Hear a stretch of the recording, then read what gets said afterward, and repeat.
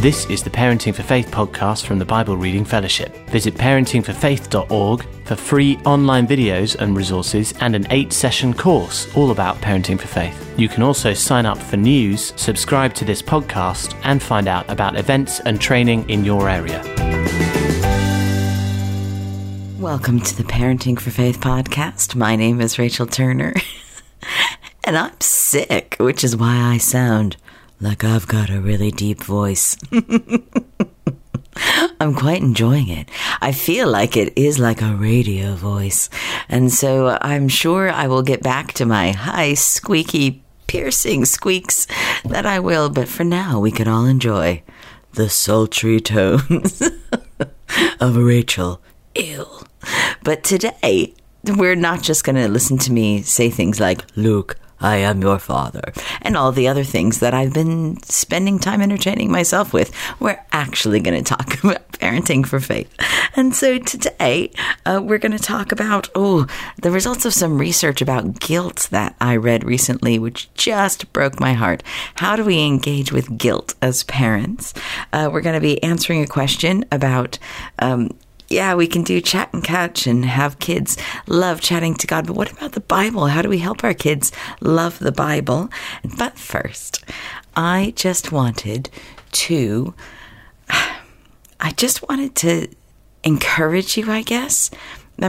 We are working with an organization called NCVO, and they were sort of talking to parents and assessing the efficacy of our Parenting for Faith program in combination with Care for the Family stuff. And they were just doing some research on how to encourage parents and to help them flourish. And they came out with this observation that just broke my heart, which is that when a parent feels guilty, sometimes they can become paralyzed. If they begin to think, I'm not doing enough, or I'm not good enough at helping my kid meet and know God, then the guilt buries them so much that they feel like they might as well not do anything because they can't do it perfectly. And there was this sense of giving up, of feeling like if it's not going to be great, then it's not worth doing. If I don't think I have the emotional, mental, spiritual, physical energy to do something, then I'd rather do nothing than do a little bit badly. And I that just broke my heart, because I feel that none of us ever feel like we wake up one morning and go, gosh, you know what I feel? I feel spiritually, mentally, emotionally ready and capable of parenting for faith excellently. Yes, that's going to be my day today. We almost never have those days. We're all in the middle of parenting and doing life. And some of us are working jobs. Some of us are managing multiple children. Whether we are working, whether we are home with our kids, none of us feel like we're going to do it perfectly or great. And so this idea that some of us may be discounting ourselves, maybe so worried about not doing it right that we put it all down and say, I don't want to even try. I just want to rush in and say, please don't. Please don't.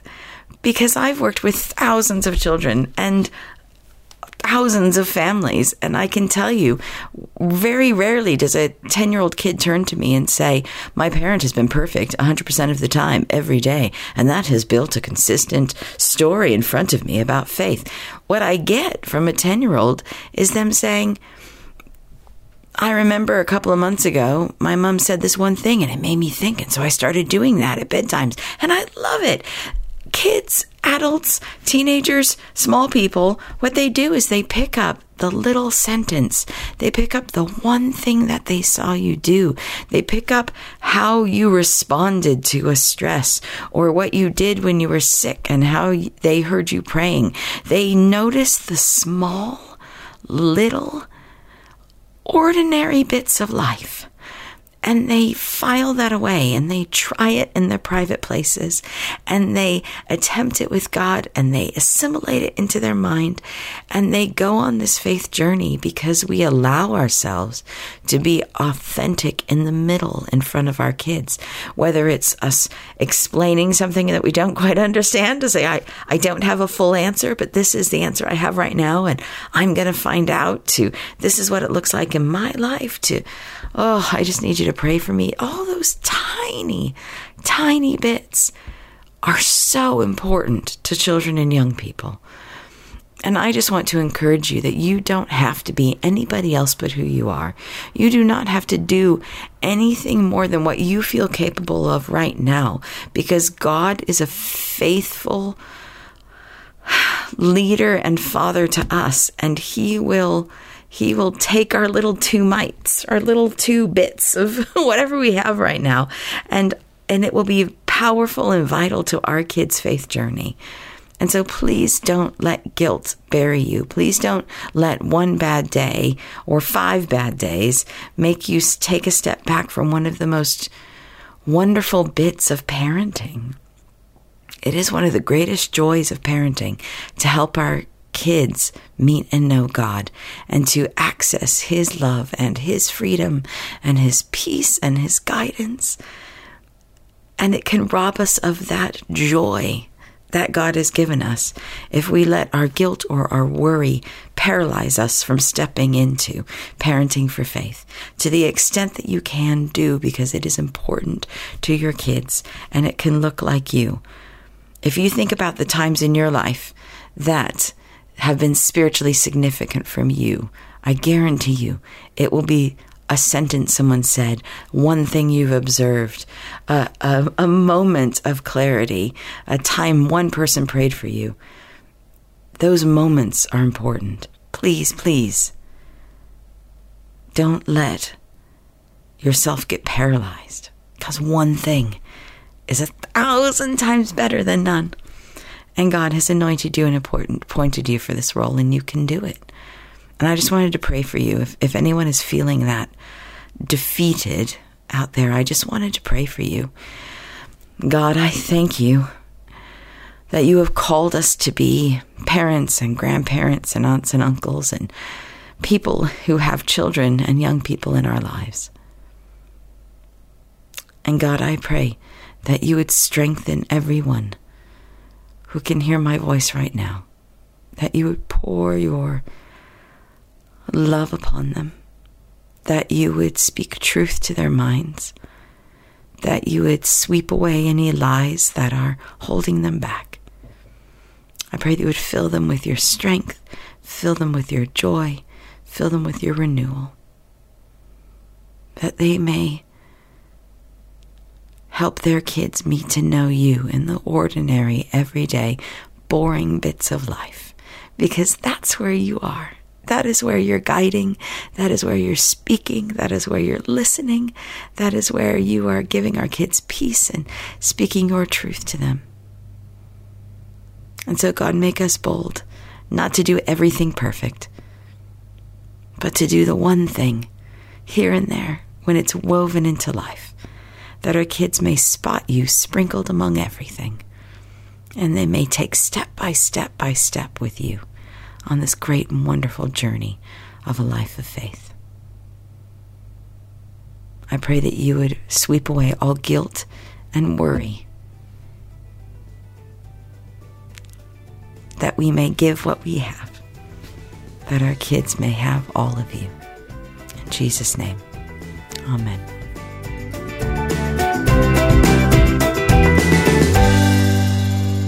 What a difference a few days make. Look, this is what I sound like normally, everybody. So anyways, our question and answer for today is a question that came up when we were doing a Parenting for Faith course on Zoom. And it was this: we've talked a lot about helping kids encounter God, but how do we help them read and know the Bible? So this was my answer to this question during our Facebook, no, not our Facebook Live, our Parenting for Faith course on Zoom. So for me, I think it's absolutely important. You can't, like we talk about, you can't it's really important to tie together truth and experience. And so if we only give them experiences of God, but don't give them something to root them in, then it all becomes experiential and can get lost. And so it's really important. That's why we talk about being God connected isn't the opposite of God smart. It's an extension of God smart. It is knowing God and knowing him. And so scripture is very important in helping kids learn how to root themselves in scripture and everything. And so my suggestion would be that when we're looking at helping our kids know that, to just think through the circle, the 6-stage circle. So one, do they see us reading scripture? There's so many times that I read scripture on my phone and it just looks like I'm on Facebook. And I realize that kids may not be seeing me create windows into how I read, but also how I apply scripture to my life. And, so much in my head is going, okay, well, that's really interesting. And I've been pondering, how Saul thinks about that. But do I ever talk about it at the dinner table? Do I ever bring up, I've been reading this thing in the Bible. Like I got really down a rabbit hole about the fact that I was reading, and how you notice something in this and how we were made and we were vegetarians. And I was like, oh no, are we supposed to be vegetarians? Does that mean there's going to be no bacon in heaven? Is there going to be bacon? I went down this whole thing of and so at some point in my family, we were all like, we all had scripture out going, no, I disagree with you. I think it's because of this. And just the applicability of scripture and how you pick it up and you hold it to you. And, when you're struggling, there's this verse that you put on the wall that you can remember. And so it's really important to just model how applicable scripture is to us, and framing for our kids that this is the root of why I can nail everything. My dad always said, I can nail everything down to this. I can see rapes and murders. I can do all this at work, and I come home and everything just is nailed down to scripture and just that sense of its place. But also they need framing of just basic stuff. Like the Bible is, 66 books, some are like written, and, sometimes it's just the basic sort of framing for your kids. I love this because it's, people of all different walks of life, and it's fascinating and talking about it. And then it's finding a pattern for you of scripture that you want to equip them in. Do your kids know how to look things up? Do they know how to use a concordance? Or, if they're sad, do they know how to go, how do I find a verse that helps me find hope? And so you can, at in your bedtime, you can look through the Bible and say, this is my favorite bit of my Bible, is this little bit that tells me these things. And in your Bible, you have one too, and to equip them how to do it. And then create opportunities to say, our family's facing a big decision. I'd love us to find a family verse, a family story, maybe in scripture, that really encourages us. What's a story? And to have those conversations of how we read in scripture and pull that out. And so if that's something you want to delve into, I think we should all delve into it, but how it looks will be completely different for you. I don't think it has to look like family devotionals. It could be like reading. It could be like leaving Bibles out. I know one family who does like basket time in the morning, where they sit around before breakfast and just have stuff out, and they have a conversation over breakfast of stuff they're reading. However you choose to do it, it's about creating how scripture is woven into life, rather than feeling like it's about formal teaching. Our kids learn so much through conversations. So I would suggest we begin to build that, how to read scripture, little things like reading scripture until your heart goes, ooh, and I think God wants to talk to me about that. And then you read that verse again and you go, oh, that's really interesting. So you read until you're curious, and then you take that and then you ponder it for a while, and then you talk about it. And so however you want to frame it for your kids, finding those roots in can be really helpful.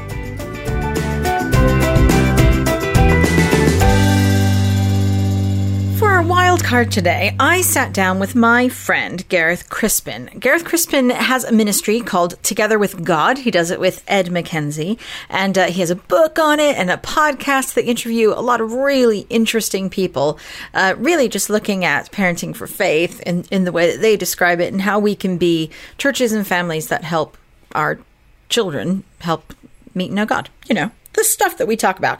He has a very fancy job now. He is a lecturer in practical theology at Cliff College, and he oversees a lot of their training on youth, children, and families there. And he and I sat down for a really big conversation. We started off talking about all of his academic research. He's starting a sort of forum for academic papers on the spiritual life of children and what that looks like intergenerationally. And so I was sitting down to talk about theology with him. And in the midst of this 20-minute long conversation, we stumbled on something that I thought was really interesting. I thought the whole thing was interesting, but I can't shove it all in a wild card. So I thought I'd pull just a little bit out of our big, long conversation. This little bit, we began to talk about the family of God and what that means, and is that important for our children to understand, to engage with? And he had some things to say that, if not were new to me, it was a fresh way of looking at it that was interesting to listen to. And I thought I'd bring it to you, this whole idea of brothers and sisters and family of God, and what that means for us in helping our kids understand that. So I'm just going to drop us into the conversation here. You'll hear the voice of Gareth Crispin talking and sharing some interesting thoughts. So I hope this will be an intriguing wildcard session for you. We've got a biblical picture that goes from the natural family, creation, okay, in Genesis 1-2, okay, through to what do we see in Revelation? We see a spiritual family. We see the divine family, if you like. So what we've got is a journey between one and the other. And there's a lot to say, obviously, on the way, going through Israel, going through when Jesus comes. And he obviously had a lot to say about the biological family, where, he's quite sometimes harsh or dismissive. Not sure there's the right words, but very difficult words to say about the family. And so what does that mean for us to stress parents when Jesus is saying that?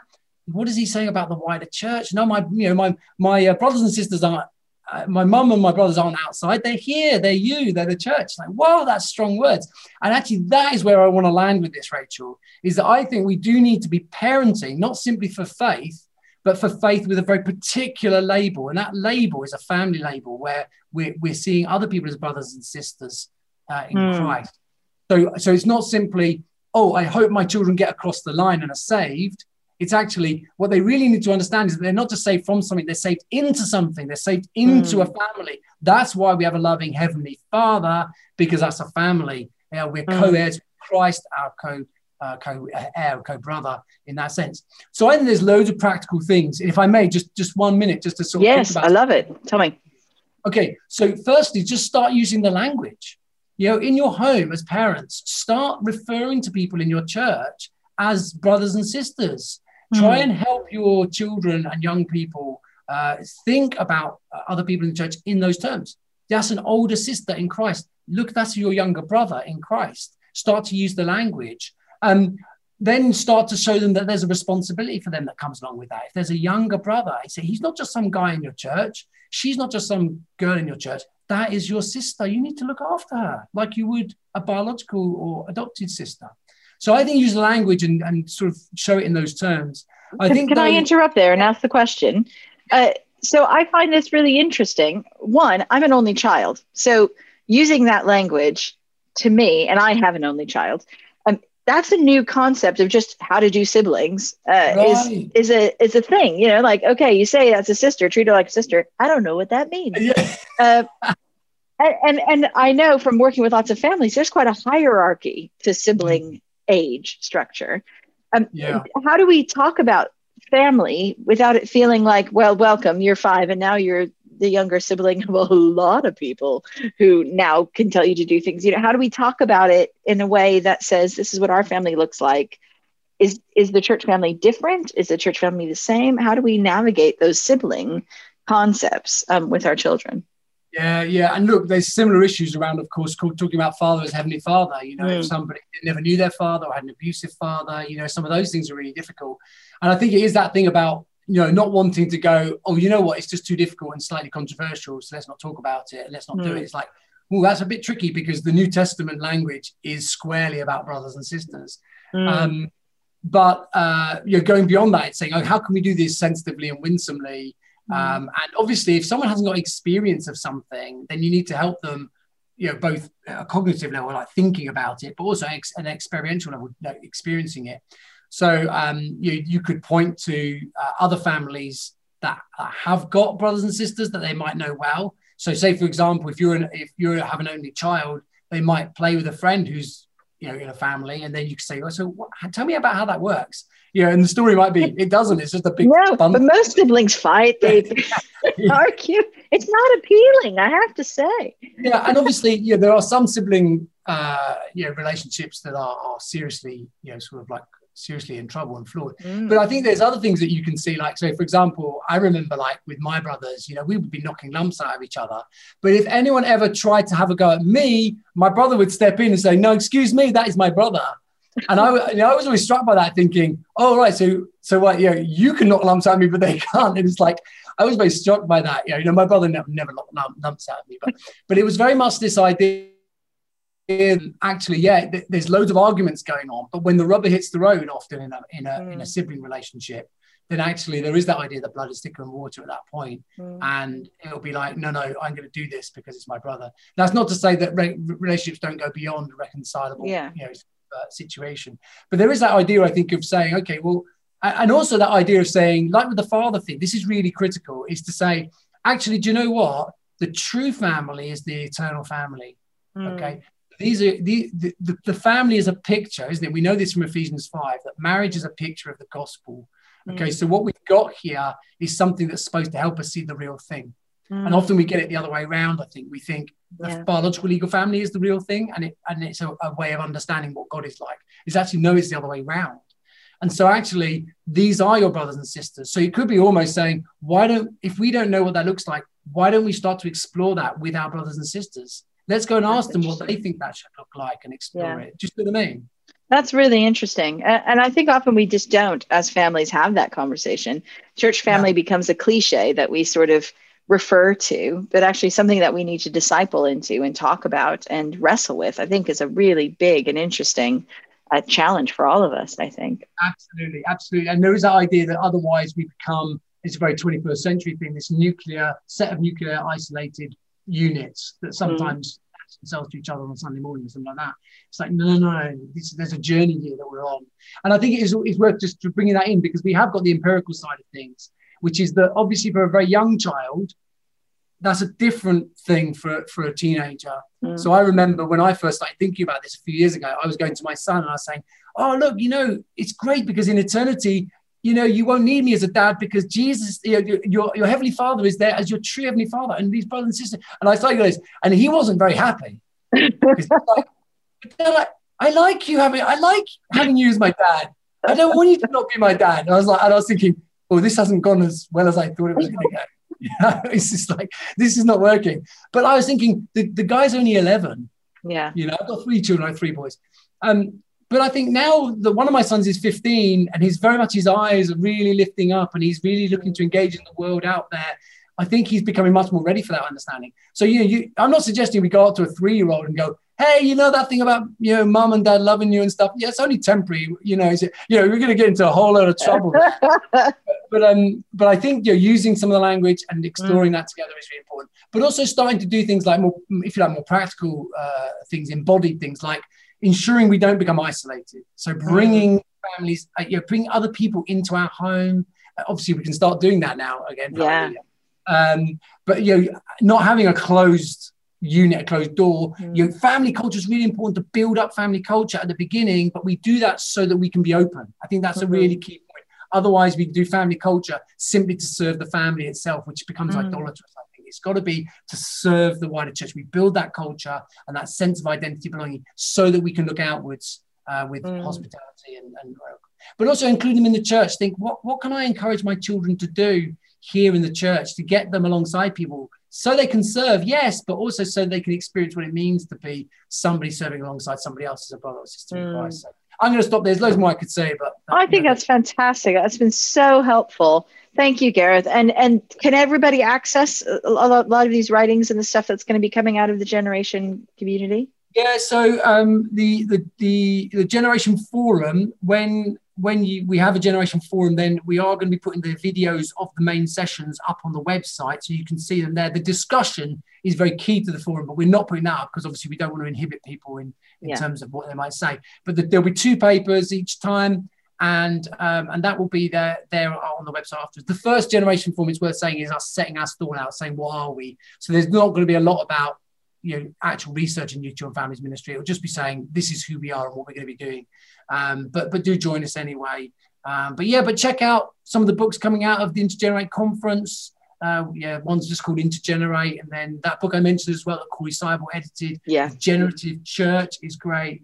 Check that out as well. Also, there's some books about parenting for faith, I think, which are quite good. I think most of us exist. And also your Together with God podcast that is there, which you're interviewing some really interesting speakers about faith and video games and all sorts. Has been really fascinating to listen to. It's a great way. We enjoyed doing that. Yeah. Good. Well, thank you so much for your time and for all your wisdom. It's very exciting. Thanks very much. It's been a pleasure. Thank you very much for the invite, Rachel. Thank you. And a question to start an interesting conversation with your family is this. God said that the people at church are our brothers and sisters. Is that a good thing or a bad thing? And if you want to go further, why did he say brothers and sisters rather than just friends? Have an interesting conversation.